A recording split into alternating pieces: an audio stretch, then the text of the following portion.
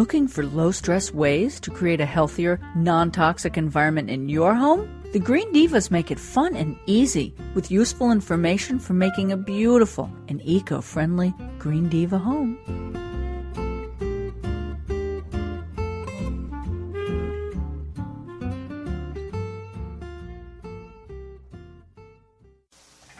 Well, it's really good timing to be talking to Chandler von Schroeder?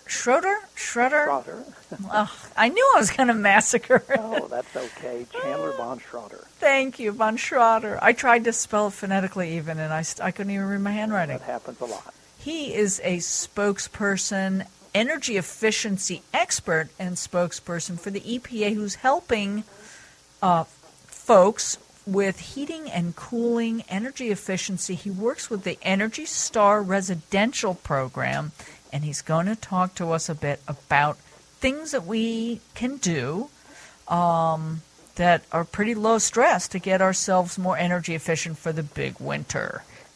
Hi, Chandler. Hello, glad to be here. Thank you for taking some time out. I bet you're busy right now telling all of us how to do these things. Well, there's really a lot to do. I mean, the winter is I guess it's here, isn't it? I mean, December's happened. I think large parts of the country have had some cold snaps already and snow, and folks kind of wake up to the issues of maybe I should be taking some steps to make this home a little bit more comfortable. Right. Reduce the energy use. So what can I do? And Energy Star. We have lots of recommendations, and really right off the top, I'd encourage folks who are concerned about their energy use and their house being uncomfortable to visit our website, energystar.gov. Good idea. And from there, there's just a wealth of information and guidance, depending on just what specifically the homeowner's challenges are. Right. So now, for instance, I'm in a drafty, circa 1900 big old stucco house, and I'm sitting in my studio, and my feet are freezing, and I can't seem to get myself warm. Feel a little breeze. Yeah, I tell you, those older houses, they can be beautiful, but they can be quite a challenge to condition. Yes. I really, one of the first things you'd want to do in a case like that, if depending your level of do-it-yourselfness, if that's such. My husband's pretty good. My husband's really handy. Okay, great. Well, then let's have him go up in the attic. Okay. Let's start there and get up in the attic. And the first thing he's going to want is, do you have a pull-down stairs or yes. a settle hatch? Yes. Okay, you have a pull-down stairs. So do you have a thermal tent over those stairs? Well, gosh, probably not. Okay, bang, right there. You've got a big hole in your attic, if you will, that has no insulation. And those stairs probably don't shut very tight up against that ceiling frame. Right. So it's amazing how much air, through the stack effect, warm air rising, right, moving into that attic and getting the heck out. Yeah, and I've never even heard of a thermal tent, so this is really interesting. I'm sure this is something we could get at, Home Depot or a hardware store. Yeah. Or your husband can make it out of foam board, as I did at my place. Okay, all right. So you have all this warm air easily flooding into the attic. Guess what happens? Right. Bye-bye. Well, yes, and for every cubic foot of warm air that migrates into the attic, a cubic foot of cold air enters the house, generally at the lower levels, often the basement. Oh, so there's like an exchange when there isn't a thermal tent of some kind. It's an exchange. Well, yes. Bummer. What leaves must be replaced. Yeah. What's coming in is cold and dry in the wintertime. Yeah. And you've already paid for that heat to race up into the attic and leave. Another real problem in attics is all the penetrations, the wiring, the plumbing stacks, the recessed lighting. Yes.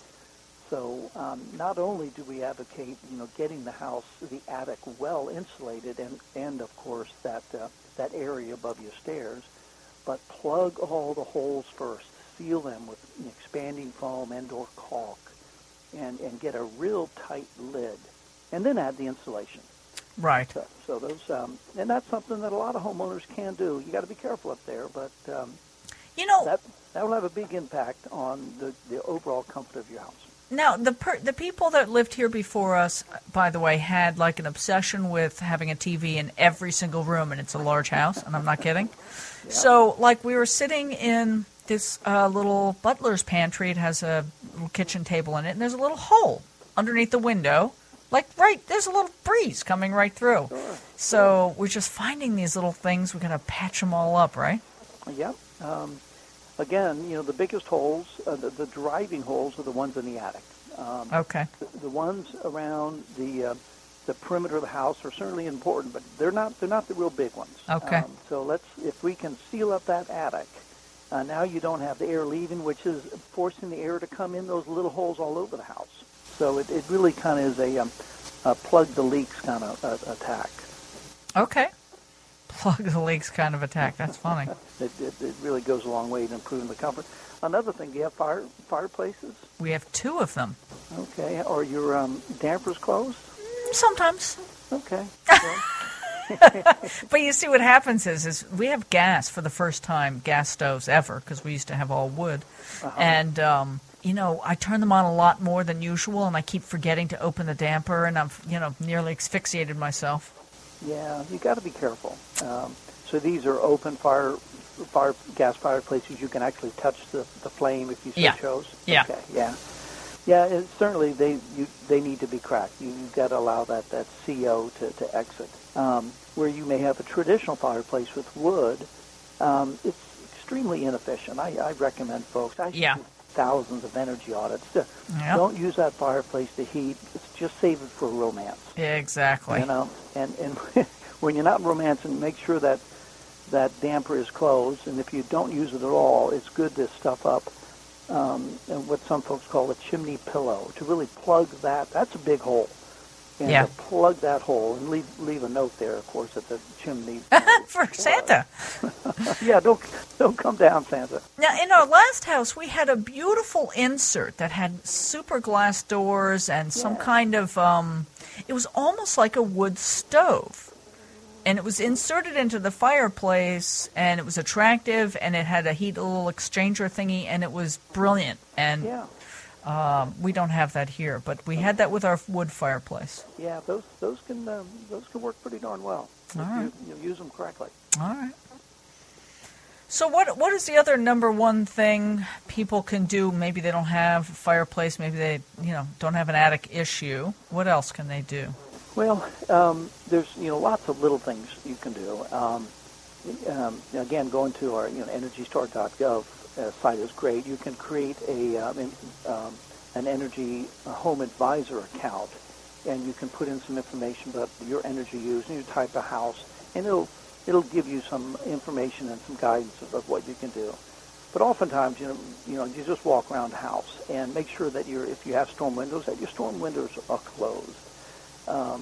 Getting your heating and cooling system, getting that winter tune-up is a smart thing to do. Yes. And changing that air filter is important. If you haven't done that, you should do that, 3 and 4 or 5 times a year, depending on how busy your house is.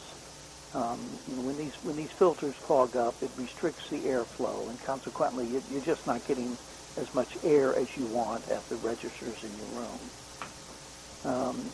Another big one, of course, is using your thermostat smartly. Getting a setback thermostat and using it correctly can have a pretty profound savings. $150, $200, depending on where you are. Yeah. No sense warming the house when you're not there. Right, or at night when you're all snuggled under your blankets, right? Sure. Yeah, we have one of those timer ones that, Good. My husband is smart enough to program properly, and it works brilliantly. They sure can. And another real simple one is just, closing drapes at night in the winter. Put a little bit more thermal, if you will, on your windows. If you have drapes, use them. And when the sun is out and the sun can come in, let it in. Yes. We tend not to participate in the energy conservation opportunities in our house. And it takes a little bit of doing, but, get that thermostat taken care of, adjust the windows, use the blinds, make sure things are closed tightly, get your system tuned up, Obviously, get energy efficient lighting and power strips so you're not running, so you don't have everything plugged in and that vampire load of, 40, 50 watts, on all the time. Well, so these are all really good, and a couple of them, they're sort of new to me, so I'm hoping that this will be helpful for our audience, and we can obviously talk to you again about more of these things in detail. So, again, everybody can go to EnergyStar.gov. Thank you again, Chandler. All right, I enjoyed it. Find out more about this Green Divas at Home segment and lots of other great low-stress ways to live a deeper shade of green at thegreendivas.com. That's THE, greendivas.com.